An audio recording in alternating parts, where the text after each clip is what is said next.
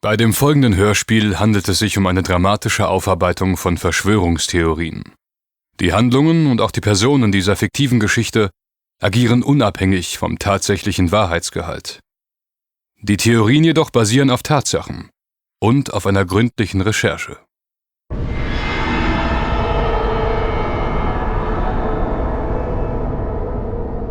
Wir haben den 10.07.2004, jenen Tag, an dem Caesar im Jahre 48 vor Christus bei der Schlacht von Dyrrhachium gegen Pompeius eine Niederlage erlitt.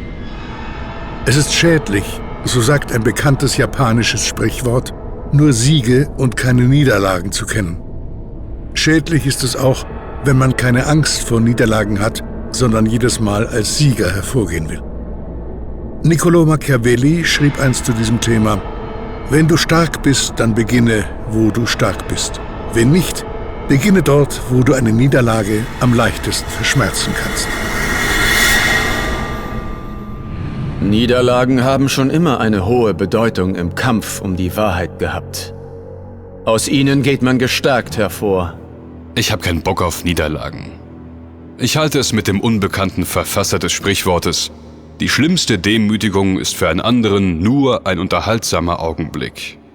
Du weißt, was am 10.07. vor Jahren geschehen ist? 1877 stellte die Deutsche Nordbahn eine Strecke fertig, die allen Berlinern einen schnellen Zugang zur Ostsee ermöglichte? Denk weiter nach. Im Jahr 2000 starben ca. 150 Arbeiter in Nigeria nach einer Pipeline-Explosion. Sie sollten das auslaufende Öl einsammeln. Öl mal wieder. Und was schließt du daraus? Dass wir uns wieder und wieder im Kreis drehen. Dass der Mensch nie lernen wird, Fehler zu vermeiden. Er wiederholt sie lieber. Öl, Krieg, Niederlagen. Die Beatles veröffentlichten 1964 ihr Album A Hard Day's Night. Was nicht alles an einem 10.07. passierte. John Lennon wurde am 8. Dezember 1980 erschossen und auf dem Forest Lawn Memorial Park in Los Angeles beigesetzt. Niemand kennt sein Grab. Lennon hatte für Vergötterungen nichts übrig, wie es heißt. Er war ein Freigeist, ein ungestörter Denker. Er liebte den Frieden und die Freiheit seiner Gedanken. Sind unsere Gedanken denn frei, T? Wir kämpfen für die Wahrheit. Wir wollen frei sein und alle Menschen von der Kraft ihres Denkens und ihres freien Willens überzeugen.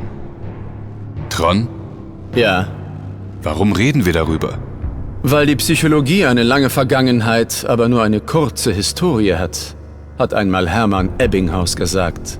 Die Psyche ist das, was uns wieder zu Kindern macht. Sie lehrt uns, unsere Seele nicht zu vergessen. Sie lehrt uns, dass wir immer eine Einheit bilden werden mit Körper und Geist. Ist der Geist einmal ausgeschaltet, kann der Körper nicht mehr leben. Ist der Körper jedoch dahin, lebt der Geist weiter. Meine Psyche ist unzerstörbar. Sie ist ebenso empfindlich wie ein rohes Ei. Meine Resilienz war schon immer sehr ausgeprägt. Ich bin ein Kämpfer, ein Drachentöter und ein Artus. Gegen den Strom zu schwimmen gehört zu meiner Natur. Ich konnte mich immer behaupten. Die Resilienz? Deine Resilienz? Bist du psychisch stark genug, um Krisen zu bewältigen? Hast du die Ressourcen, gegen unwegsame Widerstände zu kämpfen? Was hast du für eine Bewältigungsstrategie? Das bin ich. Ich verkörpere das alles.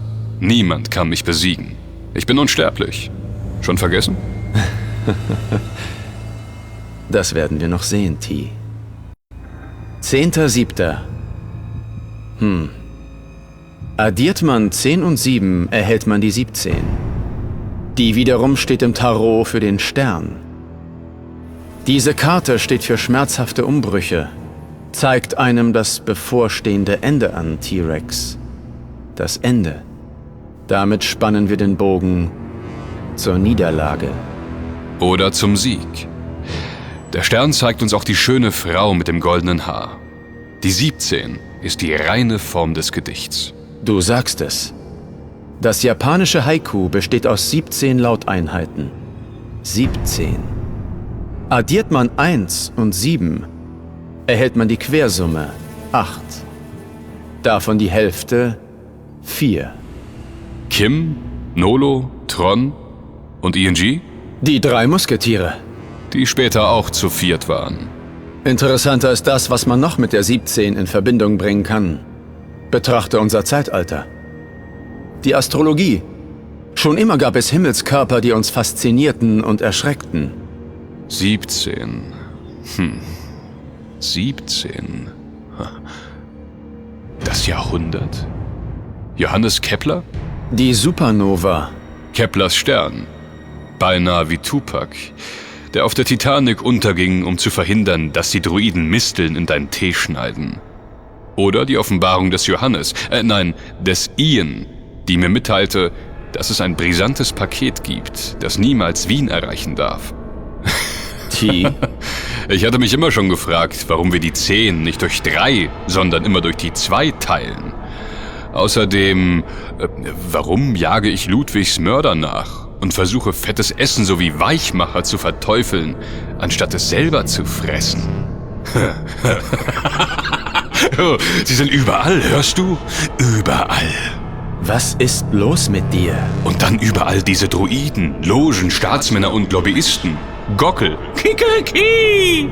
Die glauben Alice zu sein, um das Wunderland zu erreichen. Ich glaube ganz fest daran, Mozart zu sein, der schon einmal lebte und dessen Pralinen ich so gern esse. T. Du redest wirr.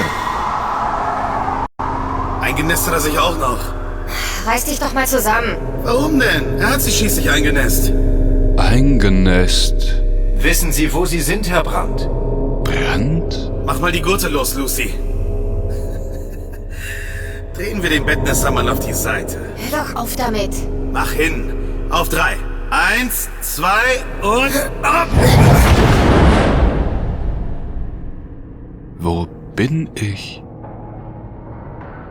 Mein Kopf ist plötzlich so schwer. Du hast ein Problem, vermute ich. Probleme sind dafür da, um ignoriert zu werden. oder bin ich etwa Asterix, der kühne Held? Ian? Wo bist du? Komm und hilf mir. Hast du schon vergessen, dass wir uns über den 10.7. unterhalten haben? Ich habe eine Chiffre für dich. Ich habe mich eingenässt. Du wirst das Spiel diesmal verlieren, T. Out of the Dark, mein Freund. Musst du tatsächlich sterben, um zu leben? Wo bin ich? Was redet der denn für ein Mist? Wissen Sie, wo Sie sind, Herr Brandt? Herr Brandt! Er ist völlig weggetreten. Lass ihn. Hast du seine Gurte geöffnet? Sind offen. Rüber hier.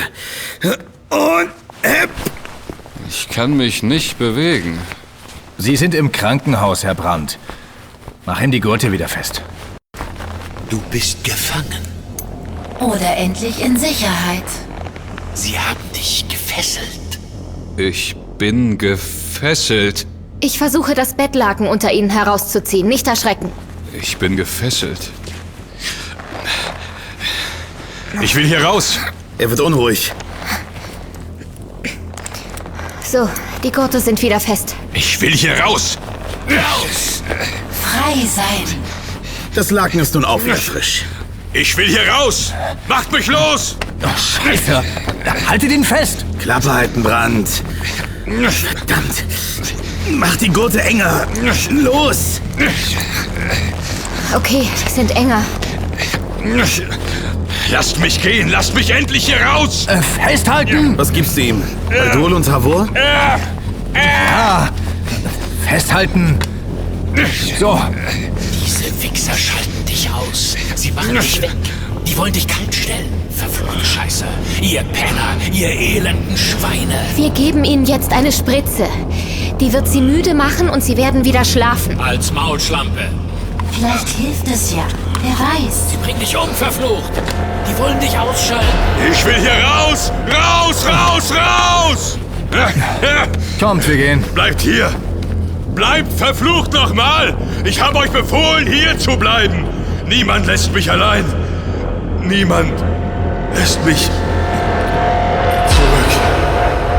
Die haben dich abgeschossen. Die machen dich zum Verlierer. Eine Niederlage, Mann.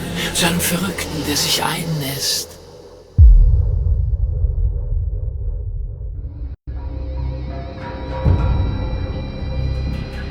Haldol?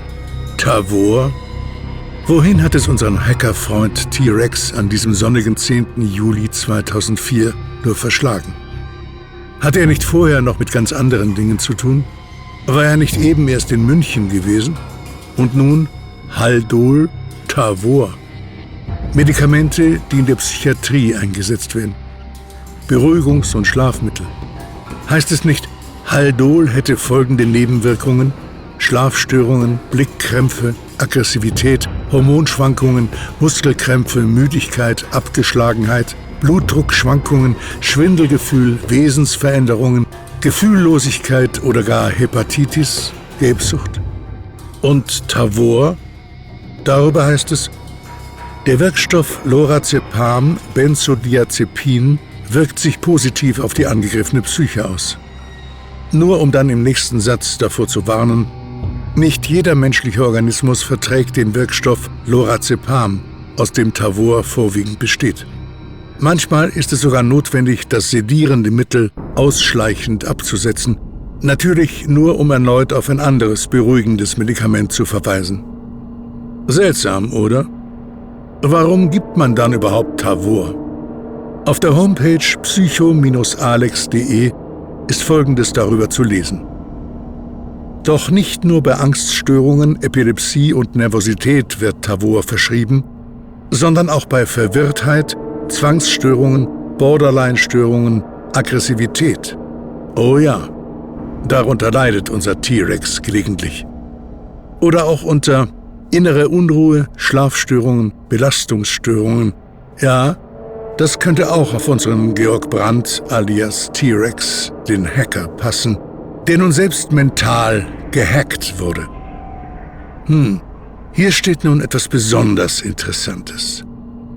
Bei Psychosen, posttraumatischen Belastungsstörungen, Halluzinationen und psychischer Labilität hilft der Wirkstoff Lorazepam Benzodiazepin im Medikament Tavor.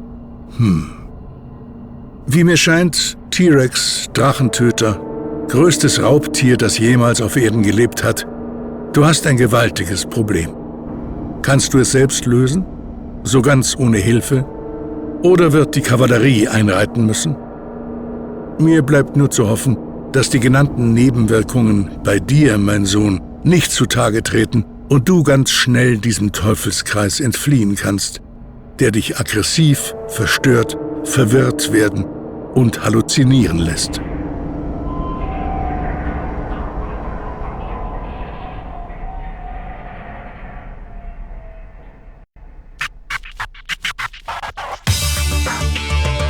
Es ist alles wahr. Hörst du? Alles.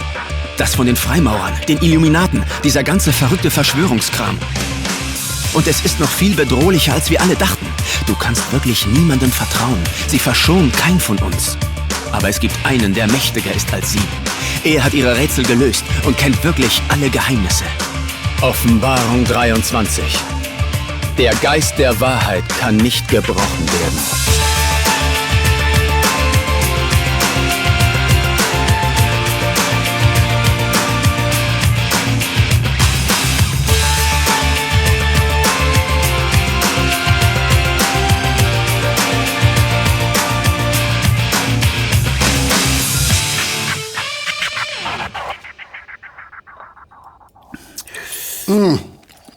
Köstlich, Erika.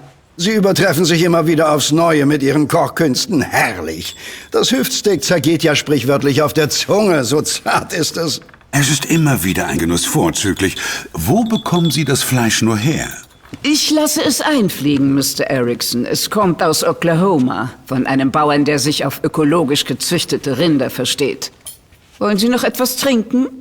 Noch einen Schluck von dem Petrus. Wie ich sehe, haben Sie da noch etwas für mich, Erika? Es ist gerade eben per Kurier gekommen, Mr. Erickson. Hier, bitteschön. Danke sehr. Sie können gehen, Erika. Ich lasse läuten, wenn abgedeckt werden kann.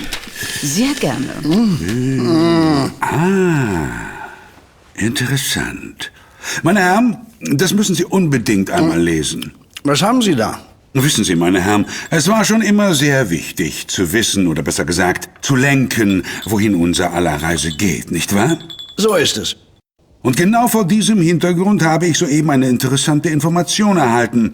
Ein Freund von mir hat mir gerade seine Studienergebnisse zukommen lassen, deren Inhalt für unsere zukünftige Konzernausrichtung ausgesprochen wichtig und lukrativ sein könnte. Das heißt? Dass wir unsere Rendite weiter steigern könnten. Noch mehr Geld also? So viel Geld, mein Lieber, dass Sie gar nicht mehr wissen werden, wohin damit. Denn wir halten gerade etwas in Händen, das meine Theorie zu "Der Mensch frisst mir aus der Hand, wenn ich ihm ein wenig Angst einflöße" bestätigt. Und in diesem Sinne, thank you, Mr. President. Was heißt das genau? Unser Freund hat bewiesen, dass unsere Kampagnen immer größere Erfolge erzielen. Die Medien, so sagt er, müssen weiterhin in den Händen von einflussreichen Funktionären liegen, wie zum Beispiel den Gewerkschaften oder einzelnen Parteien. Aber auch eine Institution wie die Kirche, die ihren Gläubigern massenweise vorschreiben kann, wie sie sich zu verhalten haben, ist prädestiniert für eine bewusste Lenkung der Menschen. Sie spielen doch nicht wieder auf mein Referat an, das ich letztens im Zuge unserer AIDS-Mittelkampagne gehalten habe, oder? Ich weise entschieden zurück, dass ich das Ziel unseres Konzerns aus den Augen verloren habe. Der angestiegene Quartalsgewinn sowie der damit einhergehende Bonus, all das weiß ich sehr zu schätzen. Darum geht es jetzt nicht. Primär müssen wir perfektionieren, wie man den einzelnen Menschen gepackt bekommt, wie wir ihn unter Kontrolle bringen können, um ihn das machen zu lassen, was wir wollen. Und das behandelt diese Studie hier? Sie verspricht uns noch viel mehr. Sehr viel mehr. Ich sage nur Mind Control.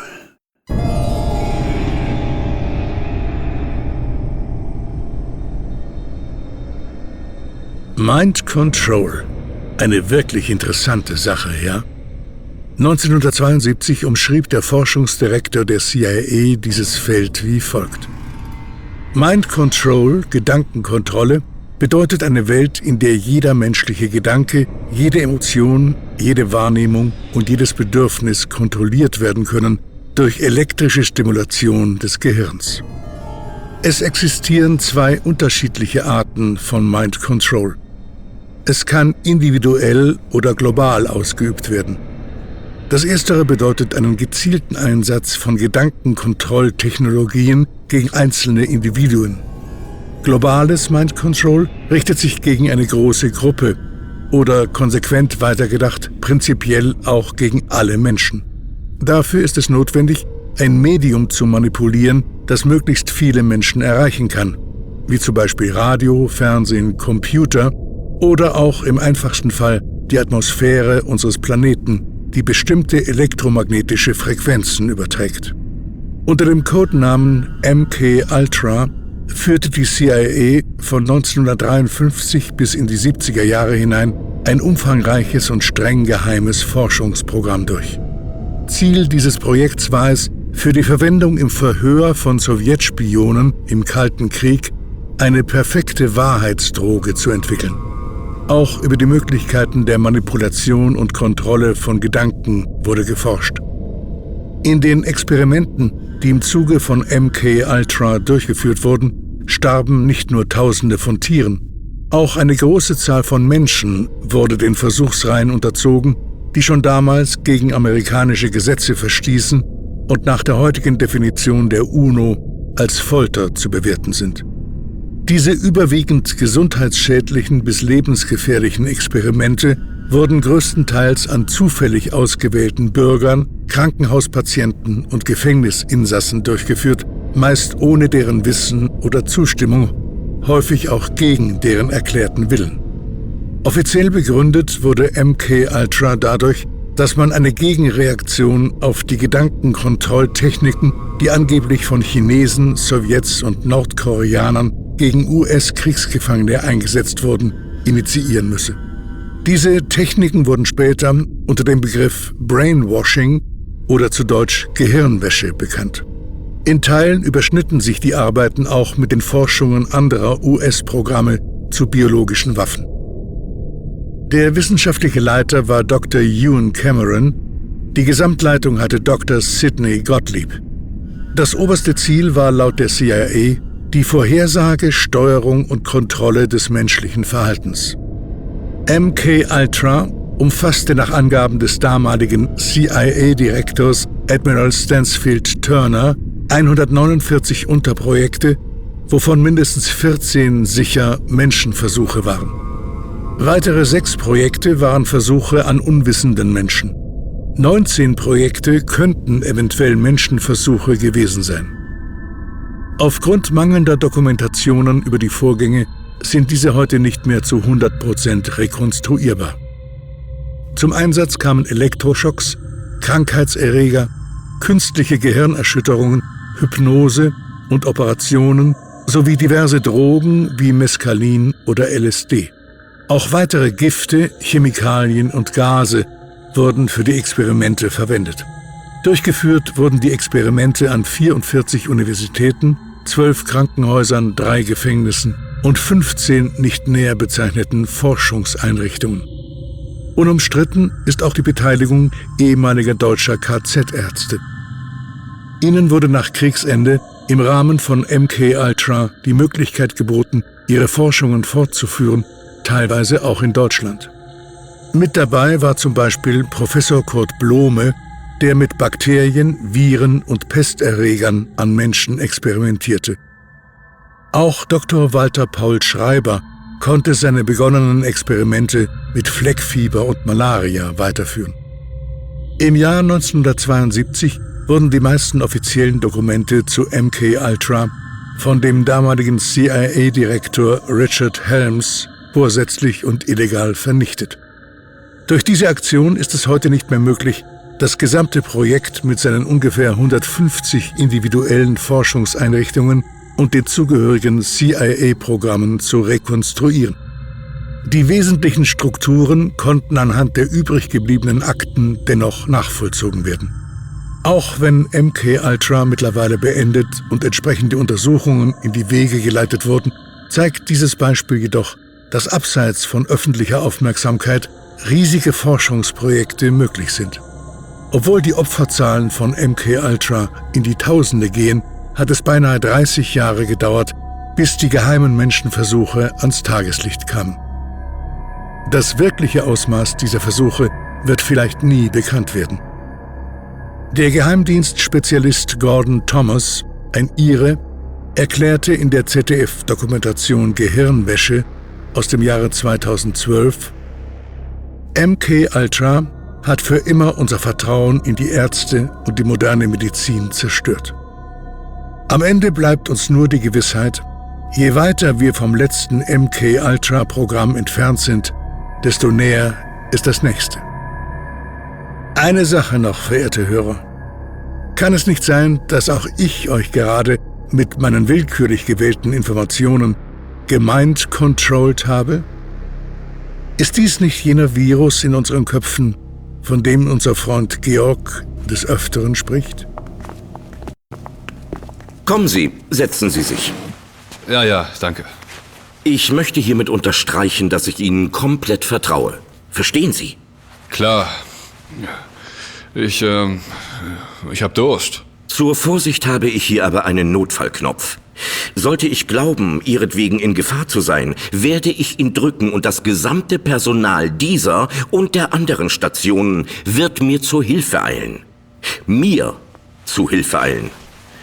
Sie werden daraufhin fixiert und in einen isolierten Raum gesperrt. Zu Ihrem eigenen Schutz, versteht sich. Damit kein Mitpatient Sie angreift. Alles in Ordnung? Könnte ich bitte was zu trinken bekommen? Aber selbstverständlich. Einen Moment. Bitte, trinken Sie. Was haben Sie da reingetan? Dieses weiße Pulver? Das? Oh, nur ein Kopfschmerzmittel. Sie sehen mir etwas mitgenommen aus. Das ist... Ja, danke.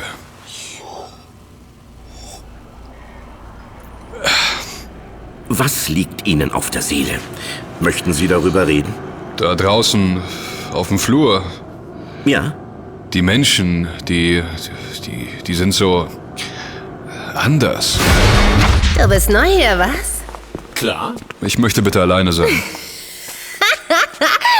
Zigaretten hast du auch keine, oder doch? Ich habe zwar kein Geld, aber dafür diese 2 Argumente hier. Da, in der Besenkammer. Da gucken die Pfleger fast nie rein. Da kannst du mich haben. Nein, danke, lieber nicht. Oh, nur 3 Kippen und du kriegst das volle Programm. Ich stehe auf Typen wie dich. Oh, komm schon. Oder willst du mich nicht? Hierhin hat es dich also verschlagen. Köstlich, Drachentöter. Wirklich köstlich. Sie war so vulgär. Die Sprache des einfachen Mannes ist unangenehm, nicht wahr? Sie erschreckt uns, wenn man nicht darauf vorbereitet ist. T, mein Lehrling, mein Schüler, mein abtrünniger Frevler. Ja, was hast du erwartet? Du wirst fallen, wie der junge Ikarus, der die Warnungen seines Vaters Daedalus in den Wind schlug, sich mit seinen selbstgebauten Flügeln aber weiter Richtung Sonne erhob und schließlich auch fiel. Das die Federn zusammenhaltende Wachs schmolz in der Sonne, die er so sehr begehrte. Erkennst du das Muster, T-Rex? Verstehst du die Symbolik? Der Meister hat recht. Immer, du kleiner Bettnässer. Auch du wirst wie Ikarus fallen. Das habe ich dir schon damals gesagt, als ich dich in der Seilbahn töten wollte. Ohne mich bist du nichts. Der Schüler lernt von seinem Meister. Und dein Meister bin nun mal ich. Bist du dumm oder so? Hier durfte jeder schon mal ran. Da, in der Besenkammer. Ich lass sie rein und ich krieg dafür was Schönes. Komm schon. Dann nur 2 Kippen für den Fick. Eine wunderbare Gesellschaft, in der du dich befindest. Diese Grazie, diese Anmut. Aber pass auf, dass sie sich nicht als Sirene entpuppt und dich in das kalte Wasser zieht, nachdem sie dich mit ihrem zauberhaften Gesang angelockt hat. Ihr Blick? Sie sah mich nie richtig an. Immer nur ein Punkt ganz dicht neben mir. Als wäre da noch jemand. Man kann nicht alles haben. Okay, eine Kippe, ja? Du kriegst das volle Programm, Mann. Vorne, hinten, ich lass dich überall rein. Wirklich, ich will nicht mehr allein sein. Die haben dich ausgemacht. Die haben dich total rebootet. Junger Mann, haben Sie meinen Freund Watson gesehen? Es ereignete sich Großes. Großes, sage ich Ihnen. Ich brauche meinen Assistenten, wenn ich diesen Fall lösen soll. Ja, es geht immerhin um die Ehre der Krone. Sie war allein. Jeder ist hier allein. Für sich. Aber sie war traurig. Und dann lachte sie wieder. Und wollte wieder mit mir in die Besenkammer, um nicht länger allein zu sein. Lass Herrn Brandt in Ruhe, Tanja. Und du, Boris, hau ab. Du bist kein englischer Meisterdetektiv. Und der Neue soll zu Dr. Ehlers. Sir, es ist wirklich wichtig, dass wir Watson finden. Ich mache mir so langsam Sorgen um den alten Knaben. Obwohl dieser Boris versuchte, Haltung zu bewahren, war er irgendwie krumm. Ganz schief von der Haltung und dabei so unglaublich dünn. So etwas habe ich noch nie gesehen. Hier ist dein Watson nicht. Geh weg, Boris. Er hätte sich niemals alleine auf den Weg machen dürfen. Wer verarztet den Arzt, wenn er sich selbst nicht mehr verarzten kann? Die Liebe rettet uns alle. Auch deinen kleinen Freund. Aber wir wissen ja ganz genau, dass dein Watson nicht mehr will. Schade, was? Hättest mich haben können. Vorne und hinten. Ganz egal. Eine philosophische Frage. Die muss ich umgehend mit Watson erörtern.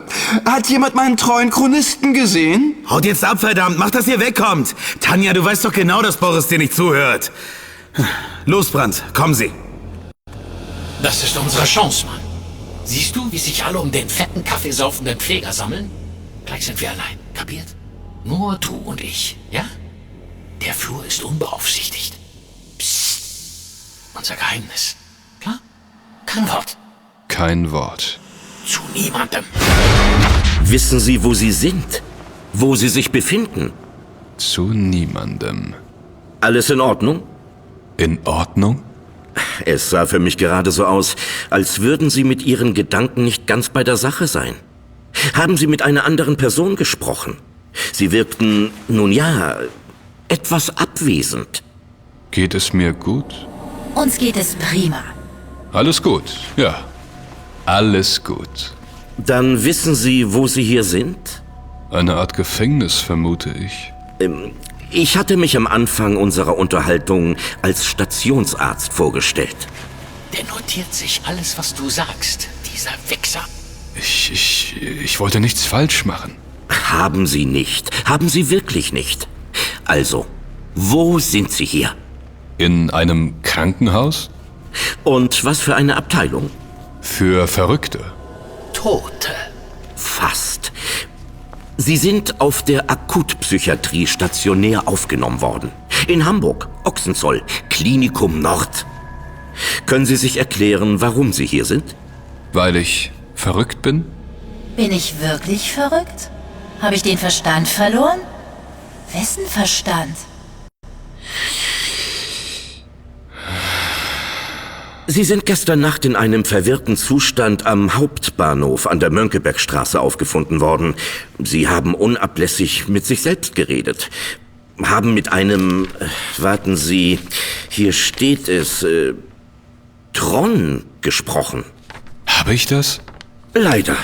Sie wurden aggressiv, haben Passanten beschimpft und angegriffen, schrien Worte wie Tron und Wahrheit, die nur Sie kennen würden. Dann warfen sie sogar mit Steinen auf Menschen. Man musste sie in Gewahrsam nehmen. Und so hat man sie hierher gebracht. Hier wurden sie der Pflege gegenüber erneut aggressiv und mussten fixiert werden. Aggressiv? Steine? Ich erinnere mich nicht. Das passt doch gar nicht zu mir. Das passiert vielen Patienten. Und das Gehirn macht sozusagen dicht. Einfach zu. Es gibt dafür einen Fachausdruck, aber mit dem möchte ich Sie jetzt nicht belasten. Warum? Sag's mir, du Penner. Weil Sie andere Probleme haben. Was wissen Sie schon von meinen Problemen? Noch nichts. Ich hau dir gleich in die Fresse, wenn du weiter so dämlich grinst. Sie sind angespannt. Beruhigen Sie sich. Trinken Sie noch etwas von dem Wasser. Das wird Ihnen gut tun. Wärst du das nicht auch, du Arsch? Ich möchte dich mal sehen, wenn du wie gefesselt da sitzt und dich irgendein Wichser dümmlich angrenzt. Ich bin nicht verrückt. Das hat auch niemand behauptet. Ich will hier raus. Sofort! Oder ich poliere dir deine hässliche Fresse. Das wäre der nächste Punkt gewesen, über den ich mit Ihnen sprechen wollte. Ich darf Sie nicht gehen lassen. Warum nicht? Sie sind aufgrund eines Paragraphen hierher gekommen. Bitte was? Und gegen den kann selbst ich nichts ausrichten. Der Paragraph 12 nach PsychKG der Stadt Hamburg gilt für 24 Stunden. In diesen 24 Stunden dürfen Sie die Station und das Krankenhaus nicht verlassen. Der Paragraph aber erlaubt es Ihnen, von einem Richter angehört zu werden, der daraufhin entscheidet, wie lange Sie bei uns bleiben. Ich will gehen. Das entscheidet der Richter. Und ich bin ganz ehrlich, ich würde Ihnen raten, hier zu bleiben. Sie sind sehr angespannt und wirken auf mich überaus reizbar und dünnhäutig. Hinzu kommt eine phasenweise Desorientierung, die es Ihnen nicht ermöglichen würde, sich in Hamburg frei und unbeschadet zu bewegen. Ich will hier raus. Hörst du nicht, du Arschloch? Und vergessen wir die Gewaltausbrüche nicht. Sie haben Glück. Niemand will Sie anzeigen. Ich bin nicht gewalttätig. Das entspricht nicht den Fakten. Tut mir leid. Ich bin nicht gewalttätig. Es gibt Zeugenaussagen, die dem widersprechen. Ich bin nicht gewalttätig, verdammt nochmal! Sie haben auf eine gewisse Weise recht. Das waren nicht Sie. Nicht wirklich. Wir werden dem auf den Grund gehen. Gemeinsam. Einverstanden? Am Nachmittag, so gegen 14 Uhr, kommt der Richter. Geht es vielleicht noch freundlicher, du Klemmi? Mit Ihrem Rechtsbeistand. Der steht Ihnen zu. Wissen Sie eigentlich Ihr Geburtsdatum? Hau ihm einfach in die Fresse! Der ist so blöd, der merkt das nicht mal! Es ist niemals gut, einen Arzt vor der Anhörung zu schlagen. Dieses weiße Pulver. Das war eine Droge? Garantiert! Das würde ein Arzt nie tun. Natürlich würde er das. Diese Steinwurfaktion ist doch auch gelogen. Der lügt. Eiskalt. Aber Ärzte lügen doch nicht. Wir müssen ihnen vertrauen. Er hat dich unter Drogen gesetzt. Und du hast es nicht mal gemerkt. Der Arzt wird schon seine Gründe haben. Putz ihn weg! Bleib besonnen. Dann sieht er, dass du ein guter Junge bist. Putz ihn weg! So eine Pussy. Hast du dir schon einmal Gedanken darüber gemacht, was geschehen würde, wenn du tust, wonach du trachtest? Einfach wegmachen, den Giftmischer! Ruhig. Schlitz ihn auf! Das wäre dumm. So dumm. Hau ihm die Zähne aus dem Schädel mit der geballten Faust richtig schön in die Fresse rein. Nicht? Sie können mir nicht sagen, wann Sie Geburtstag haben. Wissen Sie denn, was wir heute für ein Datum haben? Putz ihn weg! Er will dich mundtot machen. Es ist ein Samstag. Ruhig. Und der Monat? In die Fresse. Der will dich für verrückt erklären. Juli 2004. Gut. Können Sie sich an Ihren Geburtstag erinnern? Jetzt reicht es, dieses Arschloch! Sie haben mich vergiftet. Dieses Pulver. Hilfe! Hilfe! Was war das für ein Mittel?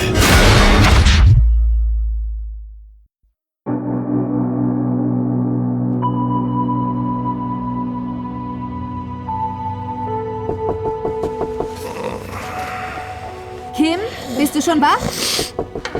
Nein. Mach mal auf. Ach, was willst du denn, Nolo? Ich bin gerade aus München zurück. Verdammt, ich will schlafen. T und ich haben in den letzten Tagen eine Menge Scheiße erlebt. Kannst du mir nicht einmal eine Mütze voll Schlaf gönnen? Mach schon auf. Na gut. Na gut, warte, ich komme ja schon.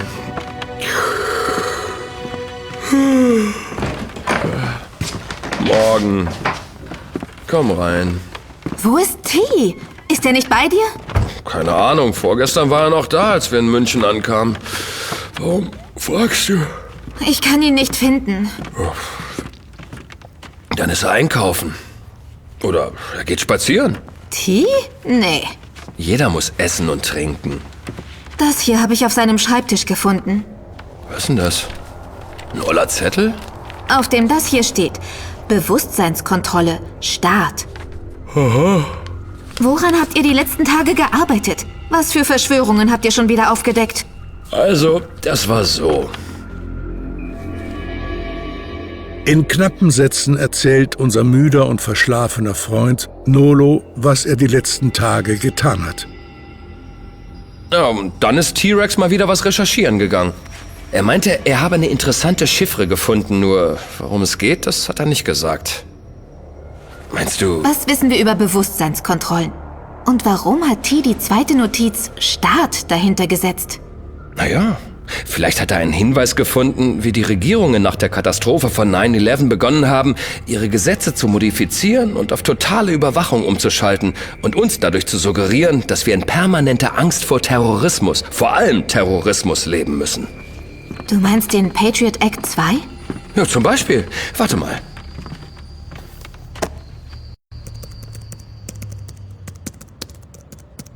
Schau mal hier, da steht Folgendes bei gazette.de. Bla bla bla bla bla bla bla bla bla. Diese Entwicklung wurde eingeleitet mit dem Patriot Act 1, einem Gesetzespaket, das noch im Jahr 2001 in Kraft trat. Schon diese Regelungen sind kaum noch mit der US-Verfassung vereinbar. So hat zum Beispiel der Stadtrat von Philadelphia in einer Resolution vom 28. Mai 2003 die Verletzung der persönlichen Freiheitsrechte der US-Verfassung beklagt und den Kongress aufgerufen, mindestens die hierfür verantwortlichen Teile des Gesetzes aufzuheben. Dabei ist es naheliegend und stellt ein berechtigtes Interesse dar, dass ein Staat, der von terroristischen Anschlägen des Ausmaßes wie am 11. September 2001 getroffen wird, seine Sicherheitsdoktrin überprüft und Schwächen beseitigt. Auch in Deutschland wurden zur Optimierung der Prävention und zur Erleichterung der Verfolgung von terroristischen Aktivitäten neue Gesetze geschaffen, etwa zur Strafbarkeit der Mitgliedschaft in einer ausländischen terroristischen Organisation. Diese Regelungen bleiben aber weit hinter den Kompetenzausweitungen und Freiheitseinschränkungen durch den Patriot Act 1 zurück und verletzen die Grundrechte des deutschen Grundgesetzes nicht. Der entscheidende Unterschied in der Bewertung der Bedrohung ist, dass die deutsche Regierung sich nicht im Krieg wähnt, sondern Terroristen generell als Kriminelle betrachtet, die es mit polizeilichen Mitteln zu verfolgen und mit den Mitteln des Strafrechts zu bestrafen gilt.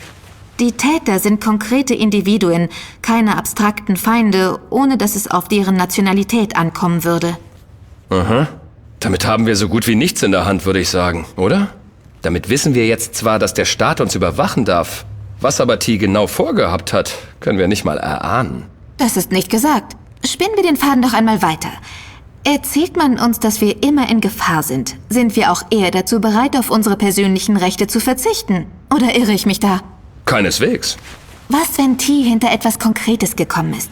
Er vielleicht sogar herausgefunden hat, dass möglicherweise Konzerne, Staaten und auch reiche Privatpersonen daran interessiert sind, die Bevölkerung in einer immerwährenden Angst zu halten.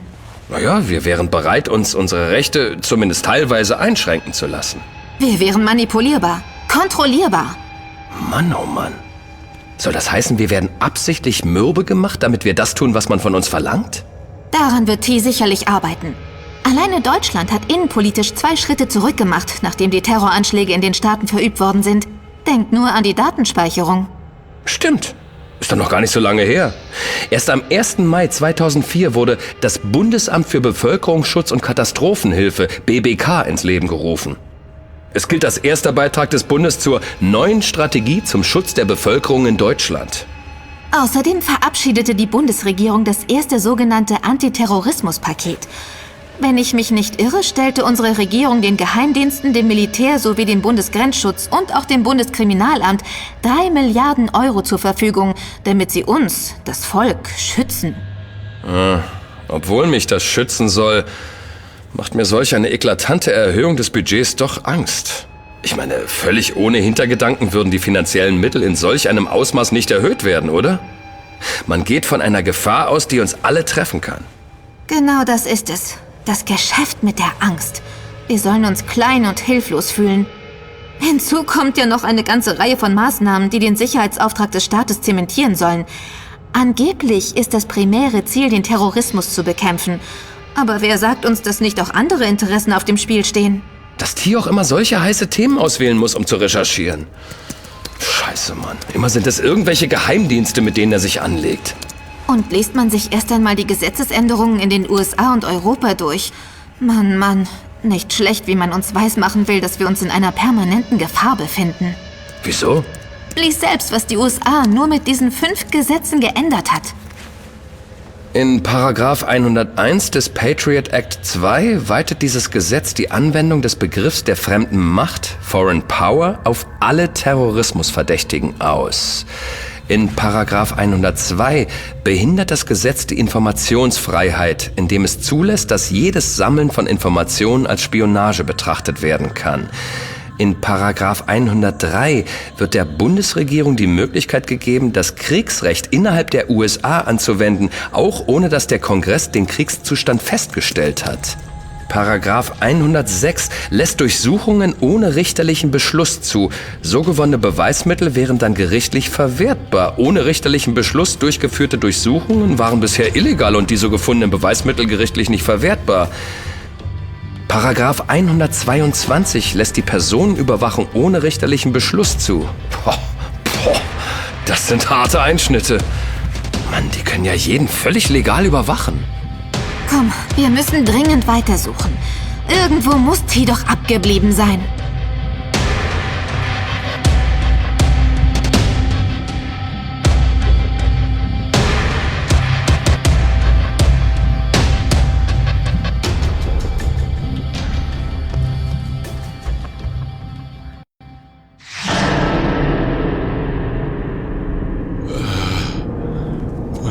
Sie da, junger Mann? Wachen Sie endlich auf? Ich kann meinen Begleiter nicht finden, also müssen Sie mir helfen. Der Hund von Baskerville frisst alle anderen Hunde. Das muss ein Ende finden.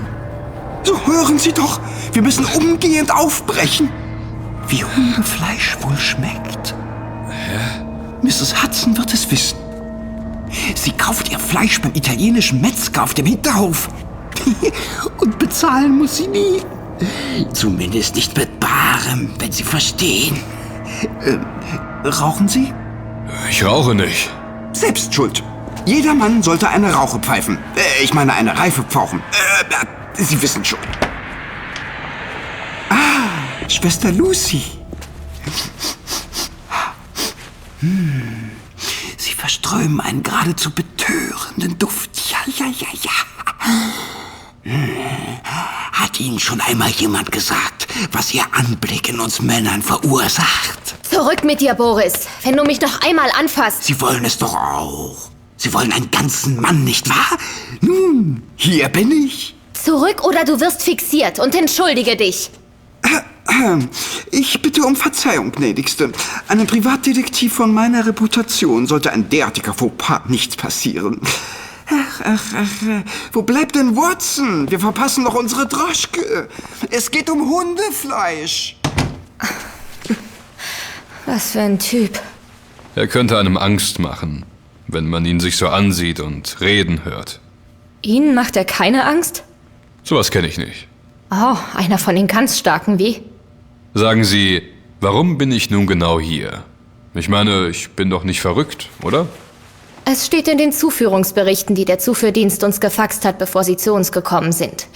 Man hat Sie sozusagen angekündigt. Und der Richter gestern meinte wirklich, dass ich 6 Wochen unter Verschluss gehalten werden soll? Ich meine, 6 Wochen hier? Das ist schon ein starkes Stück. Sie haben den Arzt angegriffen. Zurechnungsfähig sind Sie deshalb wohl nicht. Ich zeig dir gleich einmal, was zurechnungsfähig heißt, du Schlampe. Ich will hier nur raus. Ich gehöre hier gar nicht hin. Ich habe wichtigere Dinge zu erledigen. Was ich verstehen kann, aber überlegen Sie doch. Es hat Ihren Mitmenschen Angst gemacht, wie Sie sich verhalten haben. Deswegen hatte man Sie vorsichtshalber hierher gebracht, damit unsere Ärzte einschätzen können, wie Sie am besten wieder gesund werden. Ärzte? Die haben hier nur das Beste für Sie im Sinn. Ja, nee, ist klar, dass ich nicht lache. Das Beste. Die sind ebenso gekauft wie alle anderen Mediziner auch. Die Pharmalobby kauft sie doch, wie sie es gerade braucht. Das ist doch bekannt. Ärzte stellen im Sinn der Pharmakonzerne ihre Diagnosen, nicht im Sinn der Patienten. Das werde ich notieren müssen, Herr Brandt. Das wird Ihnen als Wahnvorstellung oder Verfolgungswahn ausgelegt werden können. Tun Sie, was Sie nicht lassen können. Du musst sanfter sein, Georg. Sonst kommst du hier niemals raus. Nicht? Du hast die nette Schwester doch gehört. Man versucht alles, damit du wieder gesund wirst. Wenn ich das schon höre, gesund werden. Ha! Hier wird niemand jemals mehr gesund, den es einmal hierher verschlagen hat. Das ist wie im Zauberberg von Thomas Mann. Glaubst du wirklich, dass auch nur einer der Pharmaindustriesklaven daran interessiert ist, die fette Kuh ziehen zu lassen, die man doch noch so schön melken kann? Tanja, komm her, verdammt! Fang mich doch! Hör auf mit der Scheiße! Das ist nicht lustig! In der Besenkammer fandst du's doch gut. Das fandst du richtig gut. Hast deinen kleinen Freund geschüttelt. Mütze, Glatze, Mütze. Gib mir die Schere wieder! Das ist gefährlich! Oh, willst du's wohl nochmal, was? Vorne oder hinten? Gib sie her! Ich stehe Ihnen bei, schöne Frau. Für die Krone. Werfen Sie schon her. Ihr lasst mir keine andere Wahl. Was ist denn los? Ich glaube das nicht. Sieh nur, wie Schwester Lucy dich beobachtet. Sie sieht, dass du mit dir selbst sprichst. Soll sie doch. Soll sie nur. Sie soll sehen, was wir alles tun, damit sie weiß, wie es ihr widerfährt, wenn sie sich uns in den Weg stellen will. Hören Sie, ich will hier nur raus, mehr nicht. Ich habe wichtigere Dinge zu tun, als hier herumzusitzen. Nehmen Sie Ihre Medikamente? Fuck you! Tu es, nimm sie. Dann sieht sie, wie kooperativ du bist. Ich habe über die Nebenwirkungen von Tavor und Haldol gelesen. Die Medikamente machen mich eher krank als gesund. Was ist denn da draußen los? Geh ihr nach! Los! Ist alles in Ordnung? Bleiben Sie auf Ihrem Zimmer. Sieh nur, wie sie sich alle um Tanja positionieren. Sieh nur, wie leer die Station plötzlich ist. Wie bei dem fetten Pfleger, als er dich zum Arzt gebracht hat. Niemand achtet auf dich. Kein Mensch will sehen, was wir jetzt sehen. Das ist nicht schlau, Georg. Hier sind wir sicher. Hier wird uns geholfen. Niemals. Sieh nur, wie das Pflegepersonal die kranke Nutte einkreist. Und sieh, wie sie sich wehren wird. Alles in ihr ist auf Angriff geschaltet. Ja, Wichser! Die dreht durch. Gebt Alarm!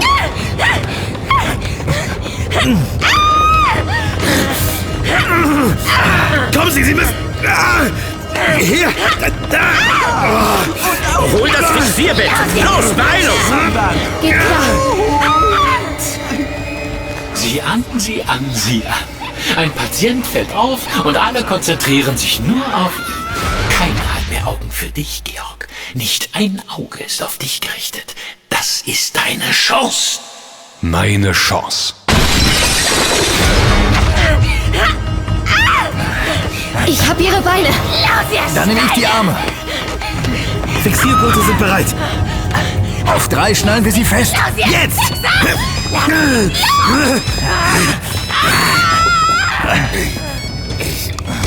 Theo Ehlers hier. Und? Wie geht es unserem VIP-Patienten? Oh, Moment mal, warten Sie bitte kurz. Wir sind gerade bei der Arbeit. Ich suche nur schnell einen anderen Raum auf. Ist Brandt weiterhin ruhig gestellt? Bin noch auf dem Flur. Ob er ruhig gestellt ist, will ich wissen. Jetzt kann ich in Ruhe reden. Ja, ist er.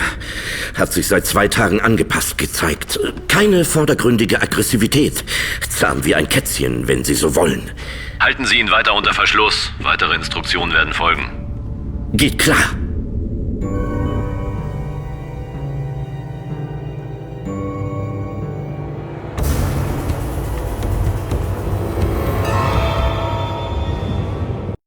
Wir haben bereits den 12.07.2004. Ein Tag wie jeder andere auch, könnte man fast meinen. Aber betrachten wir einmal das Tarot, so wissen wir, dass eine Veränderung bevorstehen könnte. Aus der 12 und der 7 entsteht die 19. Sonne, Idylle. Ein blond gelocktes Kind, das eine rote Feder in Händen hält. Das Kind, das nach der Freiheit Ausschau hält. Interessant, nicht wahr? Dass gerade heute T-Rex, der Gefangene, der schwertlose Drachentöter, versucht zu entkommen? Aber ist das eine so gute Idee? An genau diesem Datum sank das japanische Linienschiff Kawachi und zog 500 Menschen mit in den Tod. Ein schlechtes Omen, wie ich finde. Besonders dann, wenn man bedenkt, dass James Cook an einem 12. Juli zu seiner 3. Weltumrundung lossegelte und niemals wieder heimkehrte.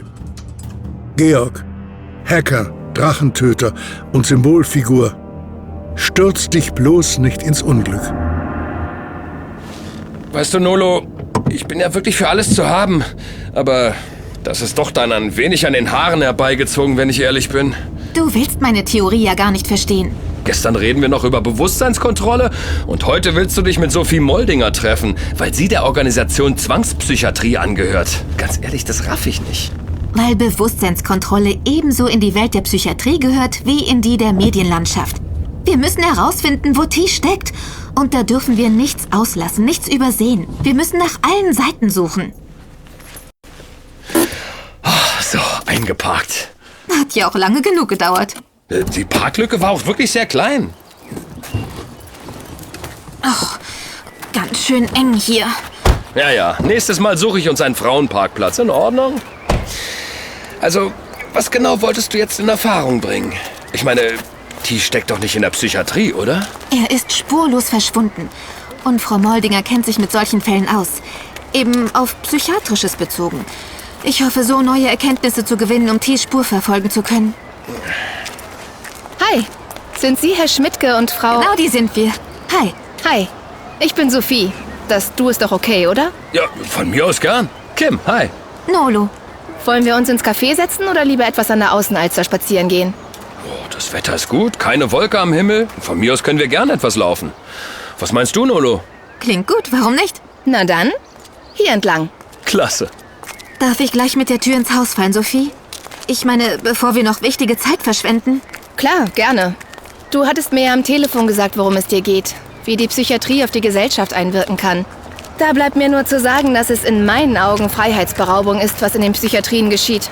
Ich meine, hey, da wirst du gegen deinen Willen eingeliefert, wirst eingesperrt und wenn du nicht spurst, wie das Pflegepersonal es will, kommst du in die Gurte. Gurte? Man fixiert Patienten. Man schnallt sie fest. Das geht über eine 4-Punkt-Fixierung beide Arme, beide Beine bis hin zur 5- oder gar 7-Punkt-Fixierung. Da kann man sich dann gar nicht mehr bewegen. Man liegt in einem isolierten Raum, von Kameras beobachtet. In vielen Psychiatrien heißt der Raum Time Out.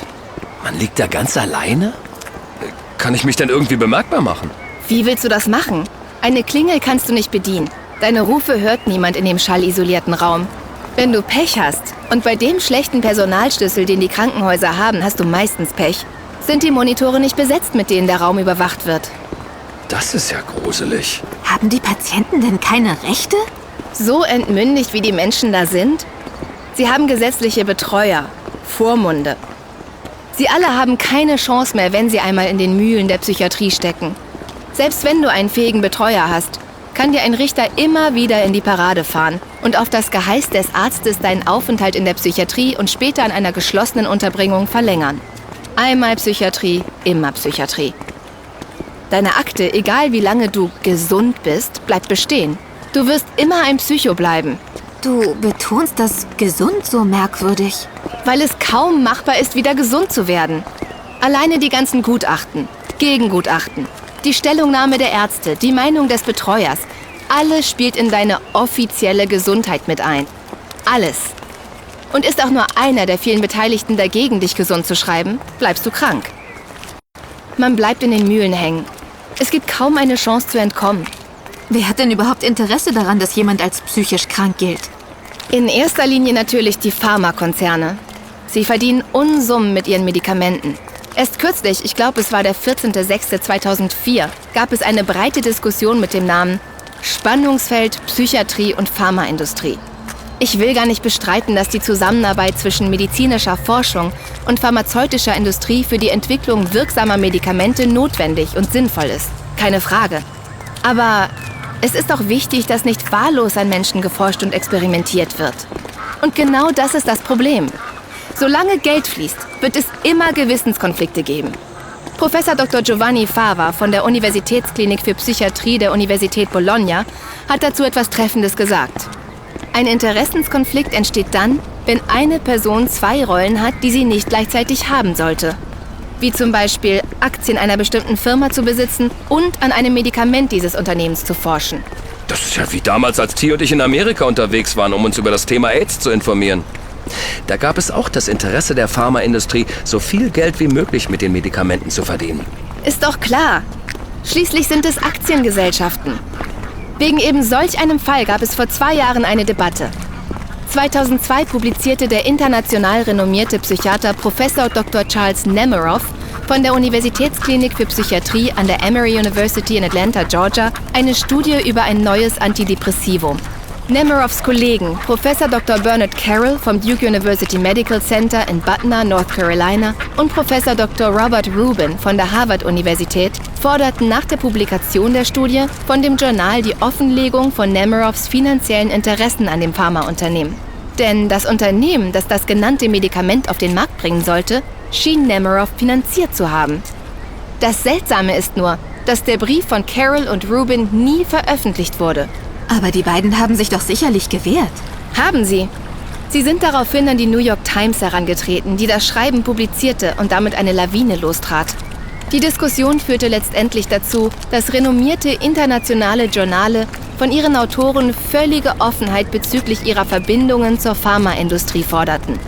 Das British Medical Journal zum Beispiel verlangt die Beantwortung von Fragen wie: Haben Sie in den letzten 5 Jahren von einer Organisation, die durch ihre Veröffentlichung profitieren könnte, eine der folgenden Leistungen erhalten?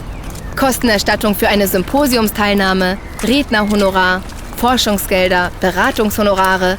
Besitzen Sie irgendwelche Aktien oder Anteile? Na und? Hält man sich dran? Da kann ich wieder nur einen Professor aus Cambridge zitieren, der meinte: Diese Regeln sind ein erster Schritt für eine offene Diskussion. Allerdings werden immer noch zu den Artikeln, die in wissenschaftlichen Journals veröffentlicht werden, Interessenskonflikte angegeben. Waren sich die Experten darüber nicht im Klaren, dass eine Offenlegung der bezogenen Honorare auch eine gewisse intellektuelle Freiheit bedeuten würde? Ich zitiere gerne noch einmal, was gesagt worden ist.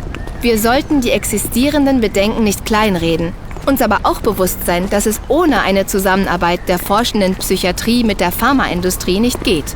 Regeln können vor Missbrauch schützen. Aber ohne ethisches Verhalten aller Beteiligten nützen auch die strengsten Regeln nichts. Oh Mann, genau das habe ich erwartet, wenn ich ehrlich bin. Deswegen freuen wir uns ja auch schon so sehr auf das Jahr 2006. Was passiert denn da? Es wird ein Buch auf den Markt kommen, das genau diese Missstände anprangert und der Öffentlichkeit die Augen öffnen wird, was genau falsch läuft. Wo die Interessen der Konzerne wirklich liegen und was sie von einer gut strukturierten und gewaltbereiten Psychiatrie haben. Merkt euch auf jeden Fall den Titel. Rubio spuckt's aus. A Story from a Pharma Insider. Es wird schockieren. Und es wird aufrütteln, damit wir endlich einen gerechten Kampf für die Freiheit psychisch kranker Menschen kämpfen können.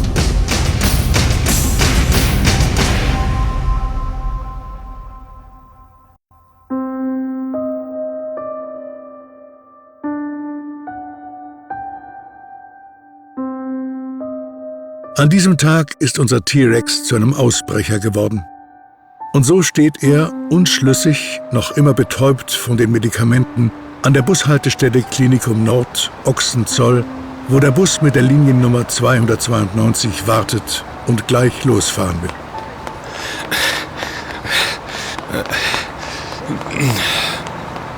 Was ist nun? Kommst du mit oder bleibst du hier stehen?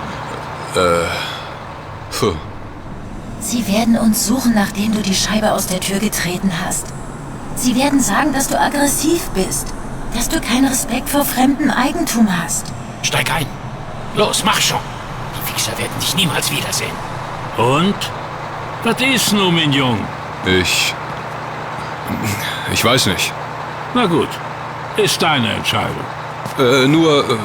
Nur eine Frage. Jo? Wo bin ich hier? Was? Rede nicht, verdammt. Steig endlich ein, sonst fallen wir noch auf wie ein Kamel im Pferdestall.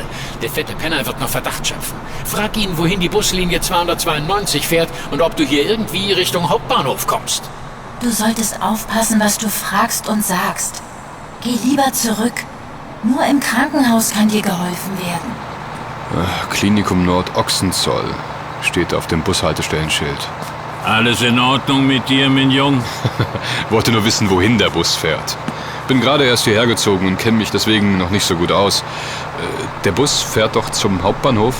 Du bist so ein Loser. Solch ein Freak. Endstation steht oben dran, Jung. Zum Hauptbahnhof musst du Langenhornmarkt umsteigen. Was ist nu? Willst du mit oder bleibst du hier? Dann zum Hauptbahnhof. Hauen wir endlich ab. Und du, kleiner Arsch? Was glotzt du so? Geht es dir nicht schnell genug, oder was? Einzelkarte kostet 2,50. Hast du das Geld oder nicht? Ja, irgendwo bestimmt. Komm, steig ein, los. Die paar Meter bis zur U-Bahn-Station Ochsenzoll nehme ich dich so mit. Eine Kontrolle hat sich nicht angekündigt. Was für ein netter Mann. Der wird sich an dich erinnern, wenn sie dich suchen. Er wird eine Meldung machen. Wichser. Der wird uns ans Messer liefern. Danke. Jo, nicht dafür, mein Jung.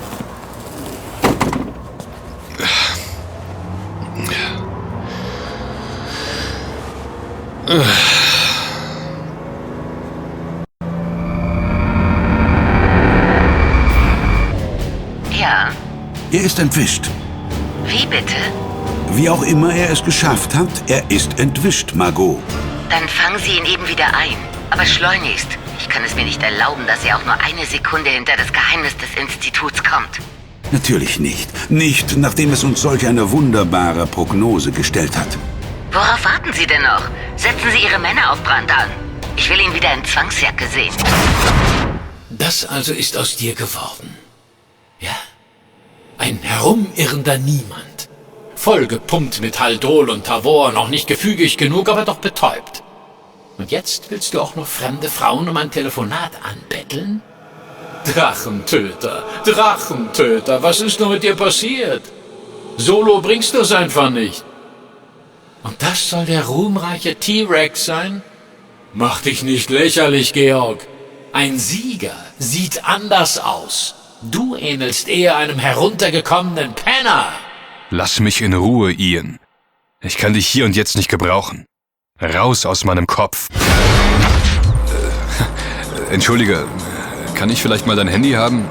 müssen nur ganz kurz telefonieren. Nächste Haltestelle. Rehstück. Kann ich mal kurz... Sorry, aber kann ich mal kurz dein Handy haben? Dauert auch nicht lang. Ja, moin. Was bist du denn für einer? Du bist so lächerlich, Georg. Wer ist denn diese Braut hier? Ich muss echt nur ganz kurz telefonieren. Es ist wichtig. Kein Ding, Mann. Hier, mach ruhig. Ich hab ne Flat. Hast auch schon bessere Tage gesehen, was? Nächste Haltestelle. Danke. Langenhornmarkt. Übergang zur U-Bahn-Linie U1. Hallo, Georg. Musst du hier nicht raus? Wo ist deine Haltestelle? Hallo, Georg. Hier ist Endstation für dich. Was ist dein großer Plan, Georg? Wie willst du aus dieser misslichen Lage entkommen und wieder zu deinem alten Selbst auferstehen? Wen rufst du an? Den ewig weinerlichen Kim? Oder die aus früheren Leben als Reinkarnation zurückgekehrte Nolo? Vergiss nicht, beide wollten dich schon umbringen. Keine Sorge, ich habe einen Nummernblock eingegeben. Damit kann der Anruf nicht zurückverfolgt werden. Es geht wirklich ganz schnell. Ohne Scheiß? Oh, krass. Ja? Ich bin's. T-Rex. T-Rex, wo steckst du? Wir suchen dich seit 2 Tagen. Hamburg. Hamburg? Keine Ahnung, wie ich hierher gekommen bin. Echt nicht. Das Einzige, was ich weiß, dass ich hier weg muss. So schnell wie möglich. Könnt ihr mich abholen? Wir haben ihn. Wo steckt das Schwein? Er telefoniert vom Handy einer gewissen Britta Kostmann aus dem Bus 292 Richtung Lattenkamp. Hätte demnächst die Möglichkeit, in die U1 zum Hauptbahnhof umzusteigen. Adresse von Frau Kostmann wird ermittelt. Schnappen wir ihn, bevor er uns wieder entkommt. Wenn du uns sagst, wo du bist, werden wir uns sofort auf den Weg machen. Alles klar, Nolo, so machen wir's. Ich werde mich nochmal bei euch melden. Mach das. Bis dann. Pass auf dich auf, T. Bitte. Hier, dein Handy. Danke. Ey, klar. Wir müssen uns doch gegenseitig beistehen. Gegen das System. Und du wirst verfolgt oder so? Erzähl mal. Zugriff!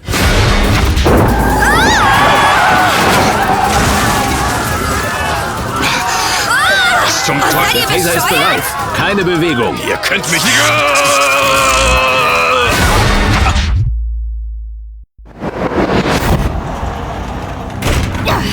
Lass mich los! Oh, was soll das? Ihr verdammten Dreckschweine, Finger weg! Das ist nicht Brandt. Nein, ist er nicht, Dr. Ehlers. Wir haben hier jemand anderen für Sie. Ich habe Rechte, ihr Penner! Okay. Grundgesetz schon mal gehört? Wie Sie sehen, ist Frau Kostmann sehr aufgebracht und neigt zur Hysterie. Außerdem hat sie einen meiner Männer angegriffen. Ich glaube, das fällt in Ihr Ressort. Ich bin doch nicht hysterisch. Ich wurde entführt und verschleppt. So war das. Frau Kostmann, beruhigen Sie sich bitte. Wir werden alles in einem einfachen Gespräch sicher gleich klären können, ja? Helfen Sie mir bitte, die Patientin auf die Station zu begleiten. Sehr gerne. Ich bin doch keine Patientin. Ich bin völlig klar im Kopf. Das sagen Sie alle.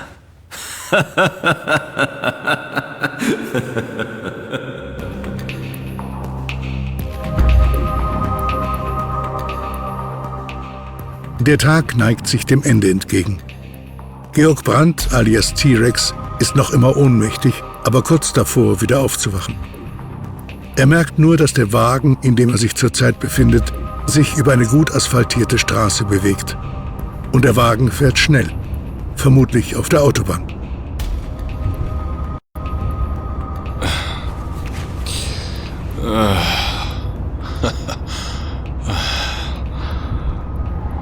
Wieder unter den Lebenden, Herr Brandt? Scheiße. Mein Kopf. Sie werden merken, dass Sie an Händen und Füßen mit Handschellen an Ihrem Sitz gefesselt sind. Ein Ausbruchsversuch ist damit für Sie ausgeschlossen. Wo bringen Sie mich hin? Oh, wieder ganz der Alte, wie? Nicht mehr das sabbernde, zusammengekauerte Bündel Scheiße, das Sie gestern noch waren, was? Oh, waren tolle Medikamente, die man Ihnen da in den Arsch gejagt hat, oder? Na, Sie wollen doch nicht wieder aggressiv werden. Genau das hat Sie doch in diese missliche Lage gebracht, Sie... Ach, Sie sind aber auch unbelehrbar.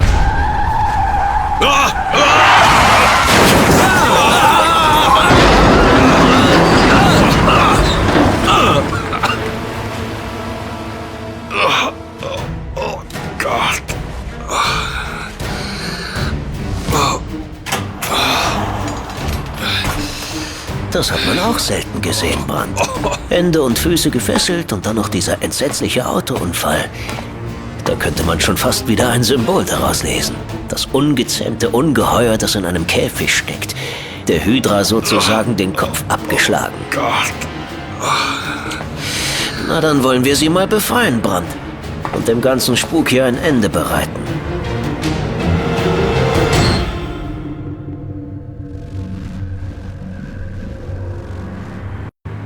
Wir werden alles besprechen können, sobald Sie den Stuhl losgelassen haben und mit mir kommen. Damit ihr mich wieder ankettet, ja? Und in so ein dunkles Loch steckt? Ha, vergiss es! Jetzt! Oh,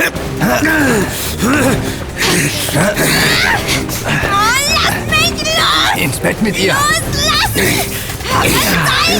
Ich hab die Beine! Endlich los! Ich die Arme! Pack die Scheißkarte weg!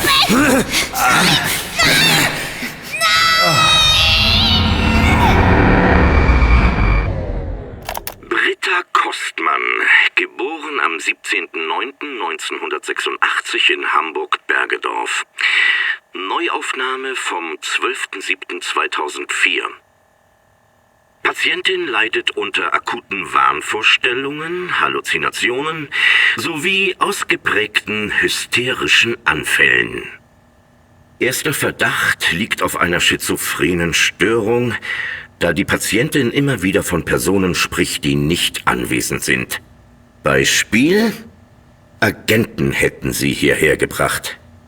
Erste Behandlung ist mit Tavor und Haldol erfolgt. Weitere Medikation spreche ich mit dem Chefarzt in der morgendlichen Visite ab. Aus ärztlicher Sicht ist ein verlängerter Aufenthalt in der Klinik zwingend notwendig, um der kaum zugänglichen Patientin einen gesicherten Rahmen mit Regeln, Verhaltensweisen und den friedlichen Umgang mit Mitmenschen zu ermöglichen. Ja.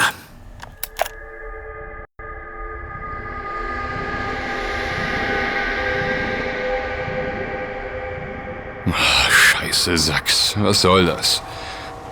Warum retten Sie mich schon wieder?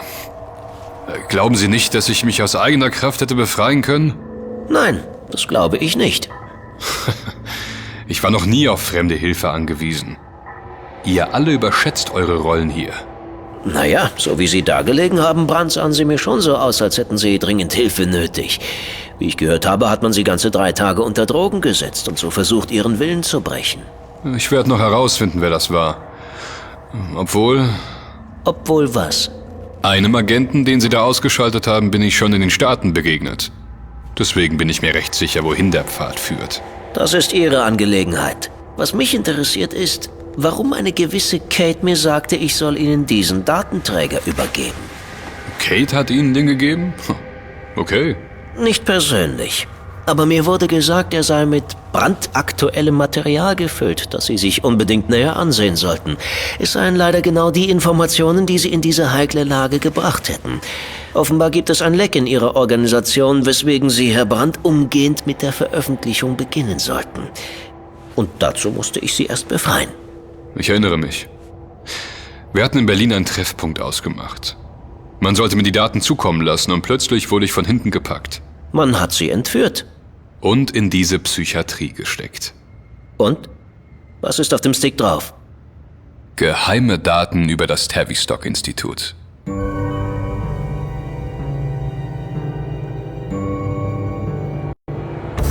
So. Wurde unsere Geschichte sozusagen von hinten aufgerollt? Haben wir mit dem Ende begonnen? Und was soll das Tavistock-Institut nun genau sein? Ich will es euch, liebe Hörer, gerne erklären. Es ist bekannt, dass das Tavistock-Institut ein Forschungsinstitut ist, das sich mit Gruppendynamik und organisatorischem Verhalten befasst. Außerdem engagiert sich das Tavistock-Institut in Forschungs- und Konsultationsarbeit im Bereich Sozialwissenschaften und angewandter Psychologie. Ihre Auftraggeber sind, man höre und staune, die Europäische Union und verschiedene Abteilungen der britischen Regierung sowie private Auftraggeber. Das Institut verfügt über einen eigenen Verlag und ist Eigentümer und Herausgeber von Human Relations, einem internationalen Journal für Sozialwissenschaften. Gegründet wurde das Institut 1920 von dem Psychologen Hugh Crichton Miller. Das Institut lieferte einen bemerkenswerten Beitrag beim Verstehen der traumatischen Effekte von Kriegsneurosen, auch Schützengravenschock genannt, und wie sie durch Psychotherapie behandelt werden könnten. Reden, zuhören und verstehen. Zuvor wurden Soldaten, die an diesen Symptomen litten, als Feiglinge angesehen und bestraft. Ja, sogar erschossen. In gängigen und immer wieder aufkommenden Verschwörungstheorien, die sich mit dem Tavistock-Institut und der Tavistock-Klinik befassen, werden die beiden Institute meist als Ursprung von Methoden zur Massenbewusstseinskontrolle bezeichnet. Das Institut würde gezielt darauf hinarbeiten, die Menschen für ihre Auftraggeber, je nach Theoretiker, Regierungen, Hochfinanz usw. gefügig zu machen und sie auf die neue Weltordnung einzustellen. John Coleman ist einer der Hauptvertreter der Theorien um das Institut. Er recherchierte viel zu dem Thema und schrieb das Buch The Tavistock Institute of Human Relations: Shaping the Moral, Spiritual, Cultural and Political. Die Grundmethode: permanenter Schockzustand. Erkenntnisse, durch die die Tavistock-Klinik für die Eliten bedeutsam wurde, machte man zu den Folgen des Ersten Weltkriegs. Viele der überlebenden Soldaten kehrten als gebrochene Männer zurück. Dieses Phänomen wurde als Kriegsneurose bezeichnet. Heute sagt man dazu posttraumatische Belastungsstörung. John Rawlings Rees, der ab 1936 die Tavistock-Klinik leitete, stellte fest, dass die traumatisierten Soldaten leicht für äußerliche Beeinflussungen zugänglich waren. Die Finanziers des Instituts erkannten die Bedeutung, die das zur Massenmanipulation haben könnte, und steuerten das Institut dahingehend, Methoden zu entwickeln und einzusetzen, die die gesamte Gesellschaft in einen permanenten Schockzustand stürzen sollte. Um dies zu erreichen, mussten die Medien permanent die Angst vor für die Bevölkerung ungreifbaren Gefahren schüren, etwa vor Energieverknappung, vergleiche dazu auch die Peak-Oil-Theorie, vor wirtschaftlichen und finanziellen Zusammenbrüchen, ökologischen Katastrophen, Artensterben, Waldsterben, globale Erwärmung, terroristischen Anschlägen und so weiter und so fort. Der Mensch würde sich angesichts der Bedrohung immer mehr in sich selbst zurückziehen und versuchen, der Realität zu entfliehen. Über das Unterhaltungsprogramm könnten die Massenmedien dann die durch die Ängste ausgelöste Wut kanalisieren. Zu diesem Zweck sollten auch bestehende feste Beziehungen wie Familie und Religion aufgelöst werden, wodurch die Menschen haltlos in einen permanenten Zustand des Zweifels und Verwirrung geraten würden. Recherchiert man heute im Internet, findet man das Stichwort Tavistock-Institut auch bei Themengebieten, die von speziellen, häufig auch radikalen Gruppen angeheizt werden. So wird unter anderem behauptet, dass die Flächenbombardierung im Zweiten Weltkrieg auf die Erkenntnisse des Tavistock-Instituts zurückzuführen sei.